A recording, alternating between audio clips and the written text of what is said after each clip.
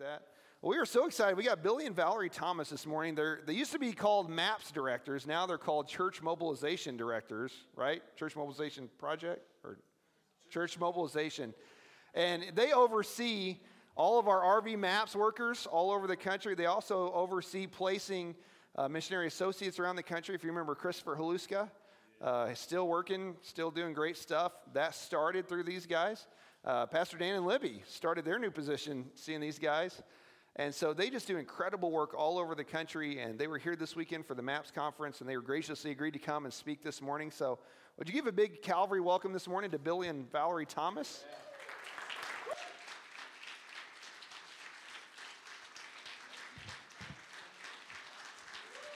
Oh, thank you. Thank you. God's good, isn't he? God is good. Now, I'm wondering here, are you clapping because I got Chris out of here? I'll tell him that. Oh, what a joy it is to be here. What a joy it is to see each one of you, to be in Nebraska. You know how you get to Nebraska? You drive till you can't drive any further. And I just kept driving, and she finally looked at me, and she said, "How far is this?"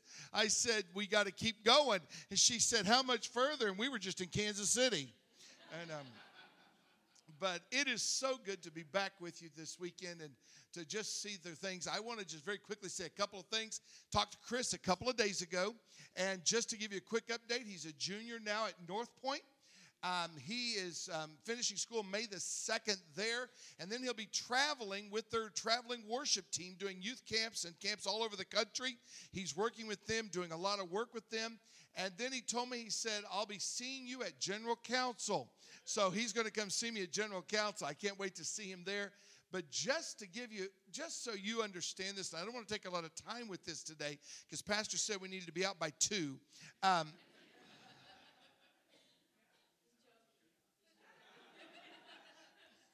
Don't worry, she leaves at 10. No.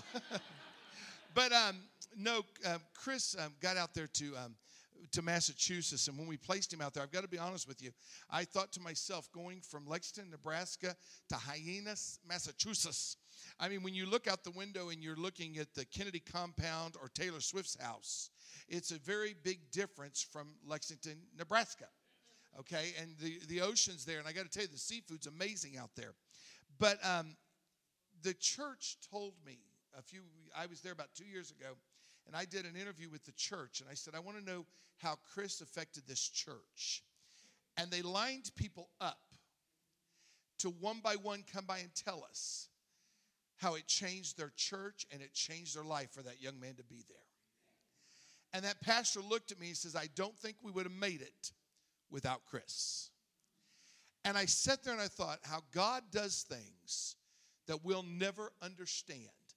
And God literally took him from here, prepared him, had me to come that day to put all these things together and see all this happen. And then I stand back and I just go, wow, God, how your mind works and how your heart works to take care of us. But I want you to know that you here at this Calvary Assembly of God changed a church in Massachusetts. Think about that for just a minute. Because of your investment in him, you changed a church in Massachusetts. That makes it all worth it, doesn't it? It does. Go ahead, give God the praise. God's good. Second thing, Dan and Libby. Some of you don't realize Dan and Libby and I went to school together, hadn't seen each other for 40 years since when we got out here that day about 3-4 years ago. And I will never forget that day. They have now become two of the greatest missionaries we've ever had in the U.S. MAPS department. And I want you to know we love them to death. They are on their way to Salt Lake City, Utah right now, or they would be here with us. But they had to head on up there. He stopped by the church just for service, and we got to see him one more time. We had dinner with Dan and Libby last night, and they told us, they said, we love this, but here's what I love. They said, we love doing what we're doing, but we love our church so much, and we're blessed that we get to stay here and still do the ministry. That's good news, isn't it? But they're awesome. We are so thankful for them. But, I got to tell you, when your pastor said we could come back, I was really shocked. They said, I can't take any more than 5 more out of the church. Then he let me speak to the youth again today. That's a glutton, man. I'm going after it. And so I was talking to the youth today. I said, come on, let's go. So we have got great things happening. Two more things I've got to say. Number one, the RVers, we love these guys so much. This is some of the hardest working people. Would all the RVers stand? I want you guys to get the picture of these guys. These are the guys that give so much. I want you to let them know how much you appreciate them. Amen. Amen. And just so you know, if you're sitting on their row, you're now RVers. That's how I recruit. And all of you that clapped are now RVers. I know how to recruit. Zach, where are you at, Zach? You're now an RVer, bud. And guess what? You win. You're the youngest RVer I've got. You got it. What's sad is your mom and dad said you could go. You're sending him. I got to stop. But I get in trouble. But we are so grateful for the RVers. They have done so much. And even through this COVID, they have been working. They came here to the church during COVID. They've worked at the camp. They've been all over this country. We've got about 108 projects going right now all the way across this country and all over the nation. And we are seeing God do so many things. And we're so grateful for that. But I want to encourage you, if you're interested in being a part of them, you don't just have to leave this area. You can join them. I'm being nice to you. You can stay here and work at the camp and work at other things. And then you can leave. And no, well, I'm trying to behave because I like your pastor and I don't want to offend him. But I want to encourage you, if you're interested in becoming an RVer, I encourage people, you don't have to be retired. You can do this now. I've got a lot of young couples that are coming in that they're homeschooling on the road, and the men are working projects all across the nation. Gives you an opportunity to really see life and to have an adventure for the kingdom of God. And so I want to encourage you, if you're interested, any of these guys that are standing back here, any of those guys you saw standing can talk to you about this. They can help you to become a part of this, and they can help you get a red vest to wear so you can be a part of the team and get a part of what's really going on. So I want to encourage you to do that. So we appreciate them. We appreciate each one of you, and I just want to say thank you from the bottom of our heart for being a part of the ministry, being a part of what we do, being a part of what goes on. Val and I travel a lot. We were in Sacramento last week. We'll be in Georgia next week. I'll be in Georgia by tomorrow. And so we've got to be in Georgia by tomorrow to do a district council there. And so we are just traveling all across this nation, sharing what Jesus is doing. But I love to tell the story about Lexington, Nebraska, and how God had that church pegged to change the world. And I want you to know I've told the story because I've told them that you even had a pastor gracious enough to let him go. You don't understand.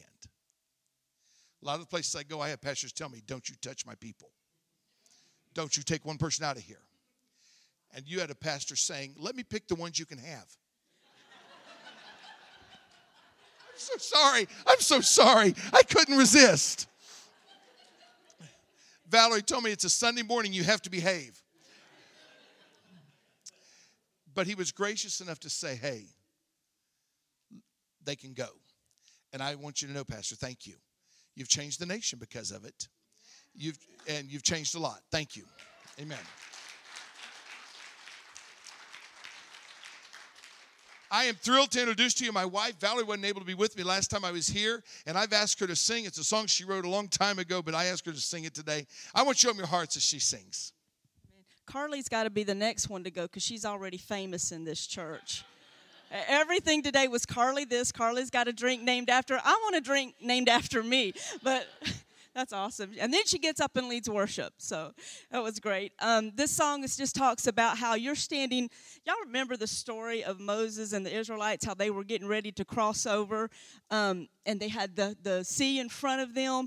And God just parted the waters and they walked across on dry ground because their victory was on the other side. That's what this song talks about. When you're standing on this side of your miracle and you're waiting for those waters to cross and you're ready to get to the other side where your miracle is at, hold on because God is going to come through to you. I'm crossing over. Amen. Can you turn it up just a little bit more? I stood on the shore too long, Oh, watching the river, and it was moving on. And those around me, they were going through. They were seeing their victories, but I want to see mine too. I'm crossing over to the promised land. I won't look back, 'cause happy I am. I'm crossing over. I'm gonna take that step of faith. Oh, to a better place. Oh, now I take that step of faith. Oh, not knowing where to go, but I know He'll lead the way. And I am walking on dry ground. I'm leaving those battles behind. I'm a victory bound. I'm crossing over to the promised land. And I won't look back, 'cause happy I am. I'm crossing over. I'm gonna take a step of faith. I'm crossing over to a better place. Listen to this. Oh, I've made it to the other side. And this victory I feel, I just can't hide. But let me tell you, if you're living back on that shore right now, church, take a step of faith, then you can shout. I'm crossing over to the promised land. I won't look back, 'cause happy I am. I'm crossing over. I'm gonna take that step of faith. I'm crossing over to a better place. Oh, come on, let's go. I'm crossing over to the promised land. I won't look back, 'cause happy I am. I'm crossing over. I'm gonna take that step of faith. I'm crossing over to a better place. Yes, I'm crossing over to a better place. Hallelujah. How many of you are ready to go? About half of you, that's okay. Amen.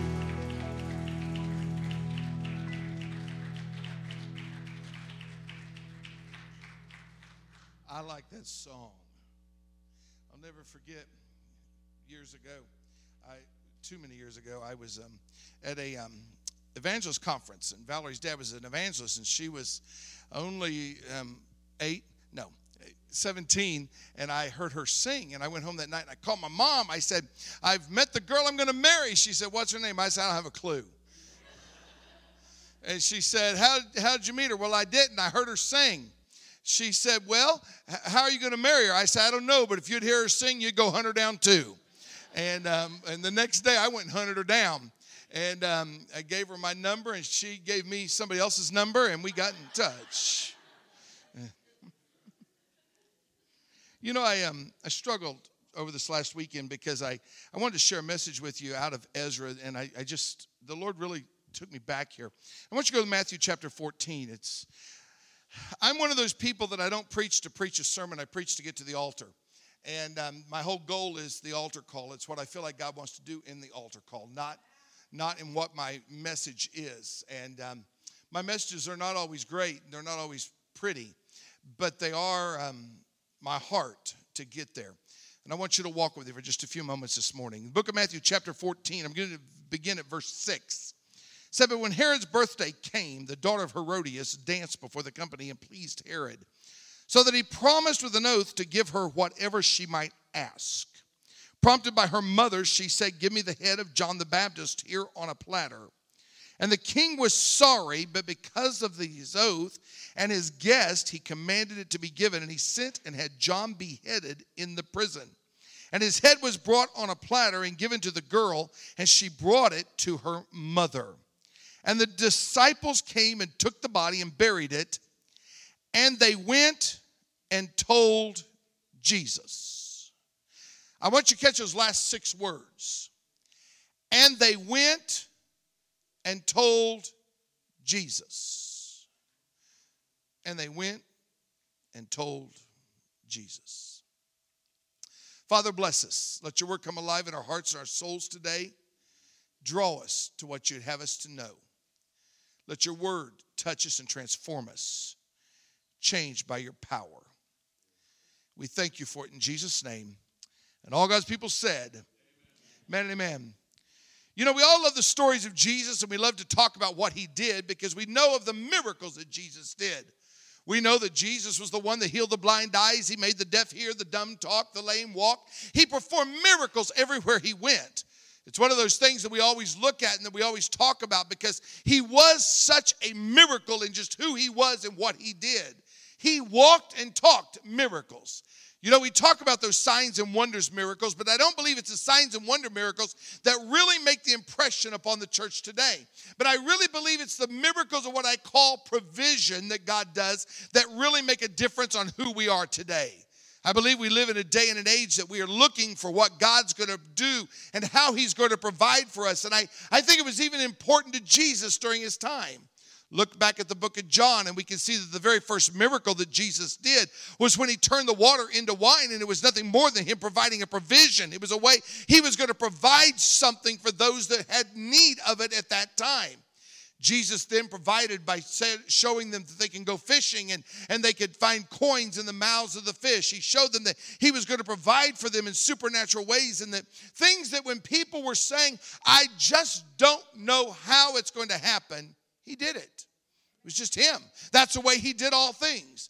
But I really believe that when we talk about provision, there's no provision that we talk about more than we talk about the feeding of the 5,000. We love to talk that old story of the feeding of the 5,000 where he took the 5 loaves and 2 fish. And we know that all 4 of the Gospels tell the story, Matthew, Mark, Luke, and John. And we know that they told that story of how he took those from the boy and he divided it up and he had the disciples to feed them. I love the story because when I talk about that story, it shows us a point of Jesus where his supernatural ability had to go beyond what you actually read and what you actually see. You see, the word tells us there were 5,000 men. Now, here's where the trick comes. If there were 5,000 men and they all had a wife, which most of them had at least one, and I had a friend of mine, we stopped in Salt Lake City, Utah the oted day, and a friend of mine texted, you're in Utah? And I said, yeah. And he wrote back and said, is Valerie not enough? And I got to be honest with you, it took me a few minutes to figure it out. And I wrote back to him and I said, to be honest, it's too much. I don't know how anybody handles more than one. That's the best amen I've had out of a pastor in a long time. That is the biggest amen I've had. He's down here, oh, hallelujah, glory to God. I mean, the Holy Ghost came over him at that point.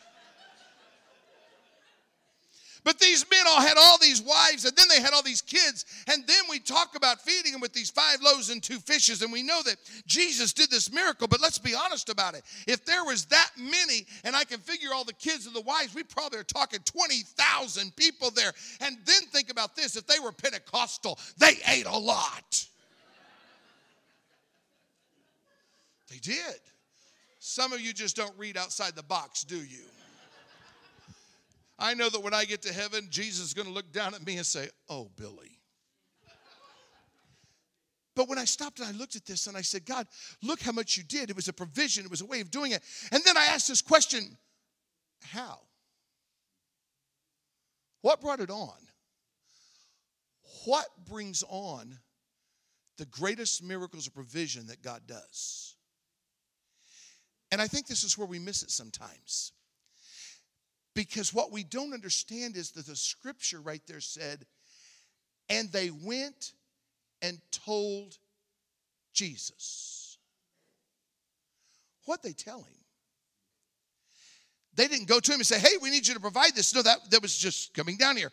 And in the scriptures, it tells us this explicitly. What they went and told him was, your cousin's dead. The one that went before you in the ministry is dead. The one that you confided in, the one that you called your friend, the one that you loved, the one that you were born around, the one that was closer to you than anyone else, they took his head off and he is dead. And in the midst of that, I think we have to understand something. For Jesus faced right there what I call one of the greatest losses of his life. It was a loss that he had to feel. We know that he was fully God, but he was also fully man. And if he was fully God and fully man, that fully man had to be in pain. He had to be grieving. He had to hurt. And in the midst of his hurt, he said, I need to get away from here. And there comes a place in life that when we feel like we've lost it all, follow my words right here. This is going to matter. You need to hear what I'm about to say. Don't you love how I give those signs? What we need to understand is in the midst of our greatest losses of life is the time that God wants to use us for the greatest miracles of his performance. And when we are willing to allow God to use us, and we're willing to say, God, here I am, whatever you want out of me, however you want me to go, whatever you want me to do, here I am, Lord. He can say in the midst of your greatest loss, look what I can do. And that loss was where Jesus had reached a point that he looked down and he said, I have lost the one that I loved. I've lost this brother. I've lost this friend. But then the word says he went away to grieve. In the midst of the grieving, he then had the disciples that came to him with an issue on their hands. And that issue that they had on their hands is they came to him. And when Jesus had heard it, they said, we've got a problem. The people have followed you. And ministry doesn't stop, get ready, but ministry blooms out of our greatest loss. Jesus went out and looked at these people. And he said, we've got a problem because people need to hear what he has to say, but when people are hungry, they don't hear. I love today because I asked what time you actually get out of service, and someone told me you're actually out by 1. And Valerie told me don't preach too long because if they're hungry, they won't hear anything you say. So I've got pizza on the way.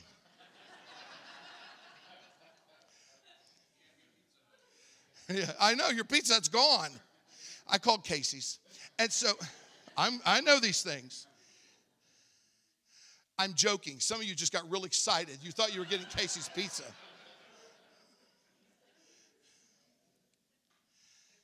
But the disciples came to him, and in the midst of his greatest despair, they spoke such faith. Watch their words. When it was evening, the disciples came to him and said, this is a desolate place. The day's over. Send the crowds away to the villages and make them take care of themselves. What? In the midst of his despair, when he's getting ready to do the greatest miracle, those around him said, this is a desolate place. The day is over. Make them buy for themselves. Instead of realizing who they were with and knowing that they're with the Christ, the Son of the living God, they said, it's a desolate place. The day's over. Tell them to buy for themselves. And they lost all hope of faith. Now get ready for this line. We're living in a day and age that we have gone through a year to a year and a half of some of the greatest losses we've ever had. And in the midst of those losses, if you turn on the news, if you ask for a paper, if you ask somebody for their opinion, they're going to look at you and say it's a desolate place. The day is over. Tell them they're going to have to deal with it on themselves. But I got news for you. We serve a God that says in the midst of the time of despair, when you think everything's been at the bottom, when you think everything's been taken away from you, it's time to look up and say, my bread and fish are about to be multiplied, and my God is going to do what no one else is able to do. And when they realized this, they had looked at him and said that. And Jesus then looked at them and said, don't tell them to go away. You take care of it. Me, I see it as desolate. I see it as over. I see it as telling the people to buy for themselves. And Jesus said, no, I want you to take care of it. And the disciples went out and they picked up the little loaves and fish. And they went around with those loaves and fish. And they said, Lord, well, there's not enough. There's just enough here for us. And in fact, I'm sure Peter and John said, Lord, there's really just enough for us three. Let's kind of slip off to the side and eat. You know, we've only got there's only 2 fish sandwiches from McDonald's. I know you got a McDonald's. And we've only got 2 fish sandwiches here. And it's got the 4 buns and we got an extra bun here. But this is all we got. And Jesus said, watch what I'm about to do. And the word tells us that he blessed it. And then he said, you serve it. This is a key, and I'm going to preach this till I die. There comes a time in our life that after God blesses it, he expects us to serve it. He expects us to do something with it. Missions is about us saying, I know God has blessed it, but I'm about to do it. And when we start doing it, he multiplies what he said he would do. And all of a sudden, he said, go ahead and feed them. And the disciples took that bread, and you've heard it before. They started feeding them, and the more they took out, the more that was there. The more they took out, the more that was there. The more they took out, the more that was there. And the disciples couldn't believe it because they fed all of those Pentecostals, all of that fried chicken, mashed potatoes, and green beans. Hey, I've grown up in the church. I know these things. And no, pupusas, right? I know where I'm at. I'll be done by 11. And all of a sudden, the disciples looked out and said, let's collect what we got left. And the word tells us they collected 12 baskets. Everybody say 12. Wow. 4 Gospels tell us that same story. Jesus blessed it. But what we fail to realize is 2 of the Gospels then picked up another story that people have thought was the same story, but it's really not. For the first miracle took place in Matthew, Mark, Luke, and John, but the second miracle was the feeding of the 4,000 just a few days later, and Matthew and Mark are the only 2 that told that story. And I've often wondered, why are they the only ones that wanted to tell that story? Because something started happening right here. Something started changing. And when we really look at what started changing, we have to get honest with this and say, man, those disciples saw what Jesus could do with those loaves and fish, and they collected 12 basketfuls. And then just a short time later, they had to feed 4,000. Now, 5,000, 4,000, that's 1,000 difference. That's a lot of people, isn't it? It is. And so there's a lot of difference here, and there's a lot of difference in the number of fish you need to catch to feed them. And you've dropped your number from 5 to 4,000. And then they had more bread and more fish to pray over. The same Jesus prayed over it. They fed 4,000 and only collected 7 baskets. Okay, now I'm not the smartest cookie in the cookie jar. But if I have less fish and feed more people and have more left over, and then I have more fish and bread with the same Jesus praying over it, and I feed less people, I would have more left over. But I've got less. Why? Was it Jesus? No, because he's the same yesterday and today and forever. He doesn't change. His blessing doesn't change. His anointing doesn't change. If you didn't get that line, you need to get that line. His blessing doesn't change. And all of a sudden, something happened here. For I realized that there was a problem, and the problem was not with the Jesus. The problem was not with the bread and the fish. The problem was not with the number. The problem was with the faith of the disciples. Because they quit believing who they were with. There comes a time in the church, and I am going to wrap this up, so you just got to walk with me really fast here. There comes a time within the body of Christ that we have to realize that we have to become satisfied with who we're with and realize that Jesus Christ is the Son of the living God, and that every moment when I wake up, every day when I wake up and he's already been awake. He never went to sleep, and he is waiting on me to get up to prepare to bless me. Boy, it's weak on that one. And he's prepared to take care of me. He's prepared to handle my problems. He's prepared to love me. He's prepared to guide me. He's prepared to be there for me. And it's the same God that called me when I was 11 years old. Is the same God that's going to take me at 58. It's the same God that's going to love me and care for me and provide for me and bless me every step that I take, because he has not changed. But we get messed up. We're not satisfied with where we're at, nor do we think that We have satisfaction with what we have. We don't think we have enough for God to bless. We say, God, what can you really do with me? I'm not worthy of anything, and I don't have anything to really give you. We think this is all we've got. And God looks at us and says, I didn't ask you to give me a little bit of something. I asked you to give me what you had. And if you give me what you have, now watch this line. If you give me what you have and trust me with it, I will multiply it in ways that will change the world. If you'll give me Chris, I will change the world.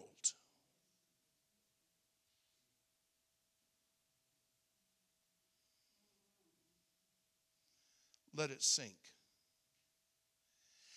And we always say, God, I don't have enough to give you. I don't have what it takes. And God says, I'm not asking for what you've got. I'm asking for you to give me all you've got. Because when we become satisfied with what we have, we then become satisfied with where we're at. They said it was a desolate place, and the disciples all thought you had to go away somewhere else. And God said, no, where you're at is where I'm going to bless you. And they realized who they were with and what they had and where they were at. But then they struggled with this last one. It was when. Because they said, God, how and when are you going to do it? And God said, I'm going to do it when you get hungry for it. I'm giving you some lines here that I hope you're getting. And he said, when you get really hungry for it, I'm going to give it to you. And then you're going to find out that I will feed you into a fullness, to a completeness that you've got. But the question comes down to, how do we get this? How do we get it? We struggle with this because we're all going to say, yeah, Billy, we believe it's a Jesus. We believe that if we give him all we got, we believe that where he planted us, he'll plant us. And we believe that his timing is perfect. But how do I do it? And I think it's where we struggled with what we call a walk of faith. We don't understand what a walk of faith really is. We believe a walk of faith is gloom, despair, and agony on me, deep, dark depression, excessive misery. And we don't realize that God said that's not the walk of faith. The walk of faith is that I serve a God that's a risen Savior. He's in the world today. I know that he is risen, no matter what men may say. And when we understand that we serve a God that says it doesn't matter where you're at or what you're doing or what your circumstances are. I am prepared to do something to bless you, to use you, to complete in you all that I desire to do. And so we begin to ask ourselves, where do we lose the faith? We haven't even seen Jesus humanly in our own eyes. The disciples did. The disciples were there when he healed the blind eyes and made the lame walk and the deaf hear and the dumb talk. They watched the bread be multiplied. And yet they missed something. What they missed was understanding that what God did in the past, he will do again. I grew up old-fashioned Pentecostal. Someone told me, said, you get really loud when you preach. No, I've really calmed down. I really have. I've calmed down a lot. I used to believe without a doubt in my mind that if you didn't spit on the first 3 rows, you were in trouble. I still make the first row. I'll get you.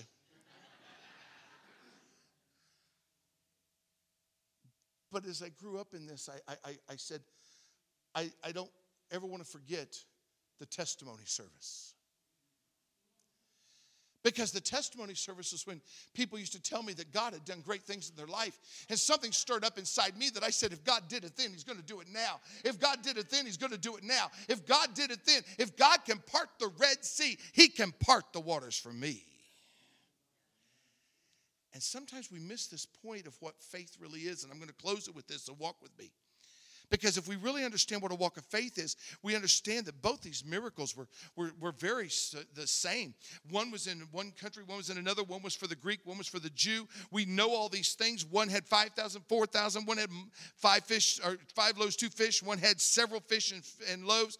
And then we see that one fed 4,000, 5,000. Then we see 12 baskets and 7 baskets. So similar. That's chapters 14 and 15. But all of a sudden, we walk into chapter 16. And chapter 16 is what wrapped all of 14 and 15 together, and we miss it all the time. We never go there. Because here's what chapter 16 did. For Jesus said to them, watch and beware of the loaves of the Pharisees and Sadducees. And he began discussing it amongst themselves. And now walk with me here for just a minute. And they said, we brought no bread. Now wait a minute. What? I'm in chapter 16 here. I'm about verse 5, 6. And it said, watch and beware the Pharisees, Sadducees. And they began discussing among themselves, saying, we brought no bread. We brought no bread. Wait a minute, what? We brought no bread. Now, guys, I told you I'm not the smartest cookie in the cookie jar, but I'm smart enough to know this. If I'm with Jesus, and all of a sudden over here on this day, I watched him take 5 loaves and 2 fish and feed over 5,000 men, most of the women and children, and they were Pentecostal and they ate a lot. Then I got over here a few days later, and I saw Jesus again. And he took the few loaves and the few fish, and he fed 4,000, plus all the women and the children, and had 7 baskets left over. I would wonder why we went from 12 to 7, and I found out in chapter 16 why. Because they got over there where they were going to be with Jesus again, and what did the disciples say? We brought no bread. Now, guys, I'm not the smartest one, but if I saw what he did here, and then I saw what he did here, when I knew he was going to be there, I'm driving the Wonder Bread truck in. I'm pulling it all. I've got the fish tank behind me. I'm honking the horn. I'm saying, watch out. And they're saying, what's happening here? I'd say, I'm bringing all the bread I can get. I'm bringing all the fish I can get. Because if I saw what he did then, I'm going to give him enough to work with here to say, God, if you can do that, what can you do with this? What can you do with this? And when we say, what can you do with this? He looks down and says, so you believe. So you believe that if I can do it with 5 and 2 and a few, you're willing to drive the truck over here, and he lays his hands upon it, and we change the world because we believe that God can do what no one else can do. When we believe that God can do it, our faith rises up. And we begin to say, okay, God, I'm going to give you all I got. I'm going to drive the bread truck. I want you to know I hauled a fish tank behind my bread truck. I pulled the fish tank with my bread truck. And when I got there, Jesus would look down at me and say, Billy, what are you wanting? You see all this bread. If you could do it with that back there, I plan on feeding all of Africa. I plan on taking care of India. I plan on taking care of the missionaries. I plan on taking it all because I'm going to bring you all that I've got. And I'm going to lay it down at your feet. And I'm going to say, God, if you did it then, I believe what you're going to do now. I believe what you're going to do now. I believe what you're going to do now. But we're a people that we quit believing God. Wow. We think, well, yeah, he did it then, but what's he going to do now? What he's going to do now is not dependent upon him. It's dependent upon us. What do we believe?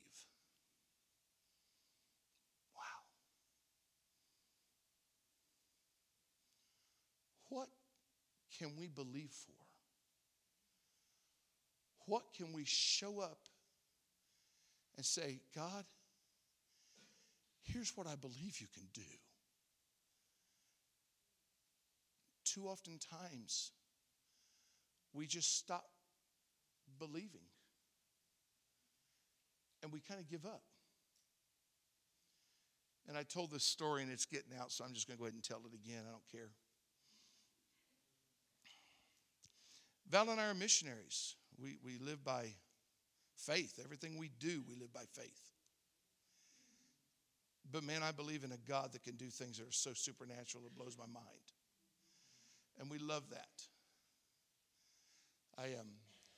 I told Valerie, I said, I don't think I've ever been anywhere that I haven't found money. It's usually dimes and pennies, but that's okay. They add up. And we just watch God do what God can do. But here, a few months back, Valerie said that she had a dream.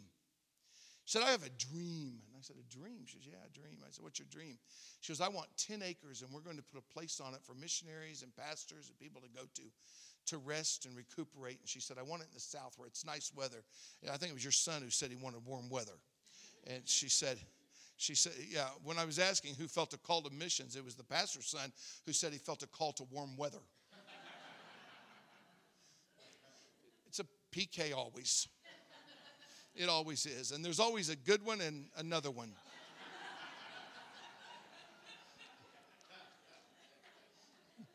Wow, I hit something there, didn't I? Woo!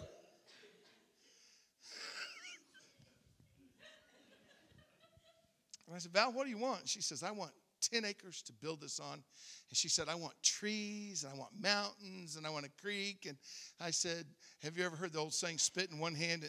And I said, Val, there's no way. We're not going to do this. There's no way we can get this. And we started looking, and we looked for probably 6 to 8 months trying to find something.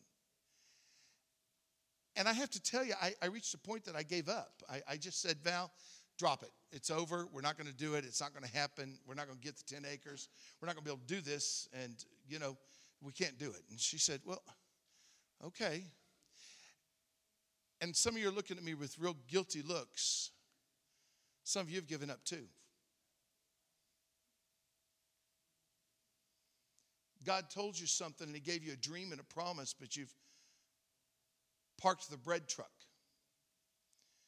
and didn't drive it in.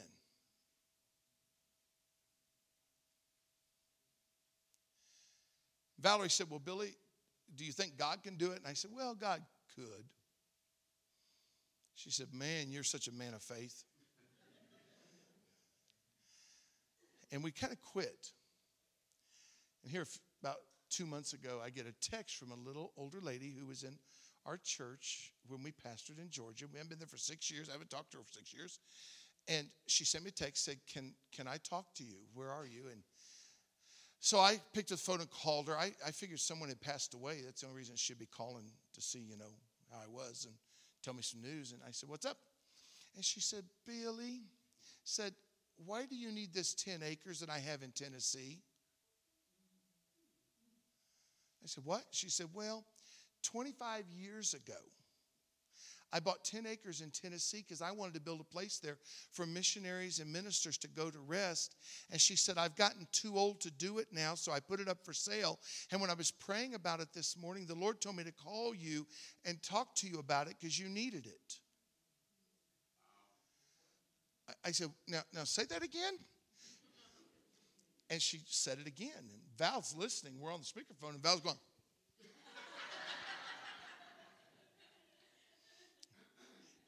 And I said, no, and I said, I'll be down there in Georgia in just a couple weeks. Can we come by and see you? She said, yeah. So we looked it up online, and she said, I listed it really, really cheap so anyone could buy it and afford to do this. But she said, I want somebody to do this. And I said, okay. So we looked it up, and it's only $55,000, and that's a great deal for 10 acres.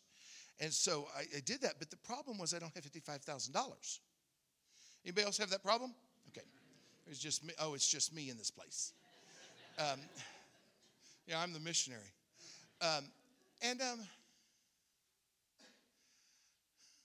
We get down there and we sit down with her, and we're sitting in her house, and we look over at her, and I said, Noni, I'd love this, but I said, you need to understand something. I don't have the money for this. And she said, oh. And I'm like, man, make me feel guilty. And she said, what? I said, well, Noni, I don't have it. She goes, well, what do you have?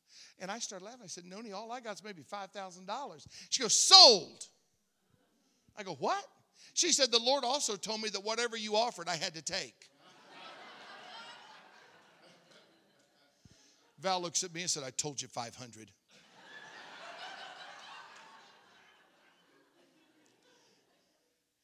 I said, no, you can't do that. She goes, it's my property. I can do what I want. 2 days later, the real estate agent called. He was upset. He said, I'll give her $50,000 right now just to have the property. And I said, but she told him no. Said, Billy has to have this property because they're going to put a place there for ministers and missionaries to go to relax and rest. You want to go? Yeah. And I got my first dib right here. And we're only charging $50,000 a week.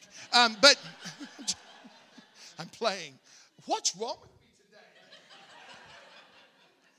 today? And I sat there, and we closed on it the other day when we were in Arizona. They sent us all the paperwork, and we went into a UPS store and got them to notarize it and sign it, and we closed on the property. And I looked at Valerie the other day, and I said, we now own 10 acres that we're putting this on, and it's cash paid for, done. And Val looks at me, and she said, fish and bread.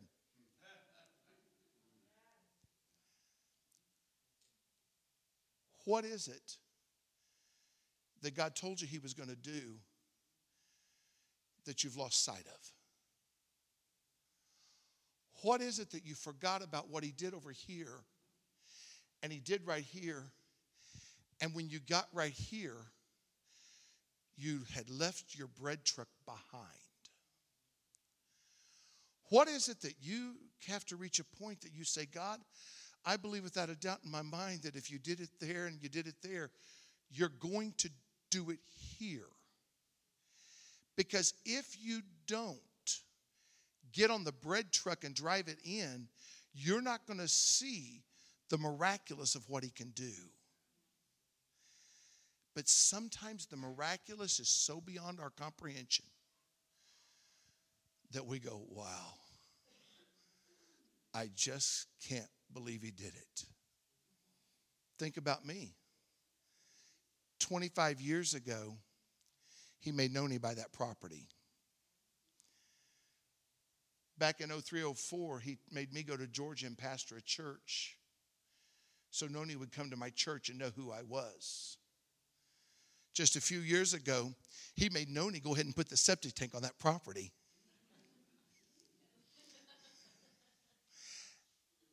And get it done to prepare for what we were going to do. Where's your bread truck? Where's your bread truck? Father, I thank you that you're a God of signs and wonders and miracles happen at your name. And Father, this morning you spoke to me last night so clearly that there were miracles in this house that you've wanted to do that people have forgotten to believe for that miracle to come through. And this morning, in the simplest fashion I know how to do it, I have been just as plain and straight up as I know how to be, to say, if they'll drive their bread truck in, God's going to touch it and everything's going to be transformed. But Father, right now, we need to know beyond a shadow of a doubt what you're getting ready to do. Father, in Jesus' name, I lay this down at your feet, and I lay every person in this place down at your feet. And I ask one thing: stir their dreams and visions once again. Stir their dreams and visions once again. Stir their dreams and visions once again. With every head bowed and every eye closed in this place, and I know I'm going to do this extremely fast this morning because I don't have to take a long time with this. But this morning, if you're in this place and you'll say, Billy, I hear it this morning. I've had dreams and visions that I've been wondering, God, when are you going to do it? And I've got some situations in my life right now that I need God to do what he said he would do. And this morning, I want to drive my bread truck in. I'm going to believe God this morning. I'm going to believe that God is going to do it. And in the midst of my loss and my despair, in the midst of my loss of everything in my life, I'm going to believe that God is going to do what only God can do. I'm not calling you forward this morning because time and everything else, but I'm going to do this so fast. But if you're here this morning and you'll say, Billy, that's me, I want you to stand to your feet right now as fast as you can. Don't wait on anyone else. I will not wait long. I will not wait long. I want you to stand because miracles are getting ready to happen all across this room. People are standing all across this place. Miracles are getting ready to happen. Miracles are getting ready to happen. Miracles are getting ready to happen all across this room right now. Some of you have been carrying this for a long time and you're driving your bread truck in right now. You're literally driving that bread truck in and you're saying, I know what God's going to do. Right now, if you're standing, I want you to lift your hands if you're able right now. And I want you to begin to say, God, this is what it is I'm depending on you on. I want you to begin to tell him right now. Just say it. Just say, God, this is what I'm depending on you. Get ready. He's getting ready to do it. It's happening all across this room right now. Father, in the name of Jesus, by the anointing of your Holy Spirit,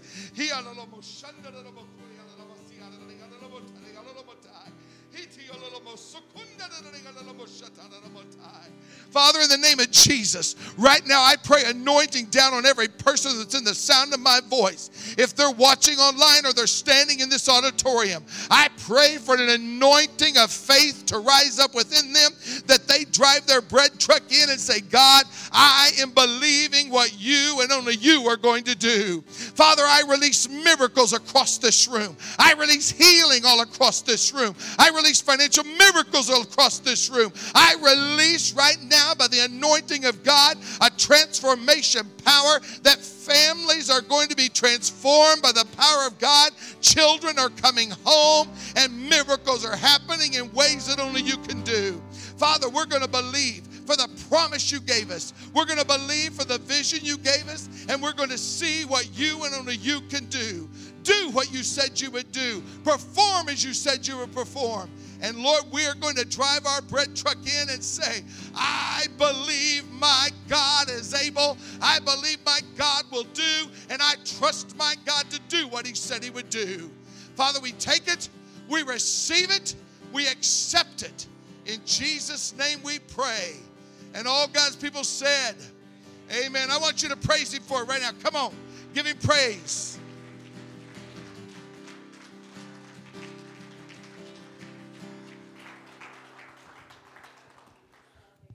Well, Father, we thank you today for your word. Lord, we thank you for what you're doing in our lives. Lord, we thank you for the message from Billy and Valerie. Lord, we're so thankful for what you're doing through them. And Father, this morning I pray as we leave this place that we would walk away with that today. That, Lord, this week you would work in our hearts and help us to take that seed of faith that you planted in us. And, Lord, that you would use that to speak to our hearts. Lord, we pray for transformations to happen. So as we go today, Lord, I pray that you bless our church family. Lord, bless their homes, their relationships, their health, their finances. But Lord, more than any of that, we pray that we'd be your hands and feet extended to this community around us. And Lord, as we walk in faith, as we believe what you're going to do in us and what you're going to do through us, Father, help us to walk that out. We thank you for it today in Jesus' name. Amen. So how many of you believe for God to do something in you? How many believe God is going to do something in your families, in our community, right? And guys, we're going to give an offering to these guys. So as you leave, if you would like to give towards that, you can drop that in the offering box back here in the back in the foyer out to the left. If you're a guest with us today, on your bulletins there's a little tear out. We'd love you to fill out as much information on that as you are comfortable doing. We have a gift for you. If you go out the door and to the right, someone will meet you at the table there. We have a gift for you. We want to give it to you.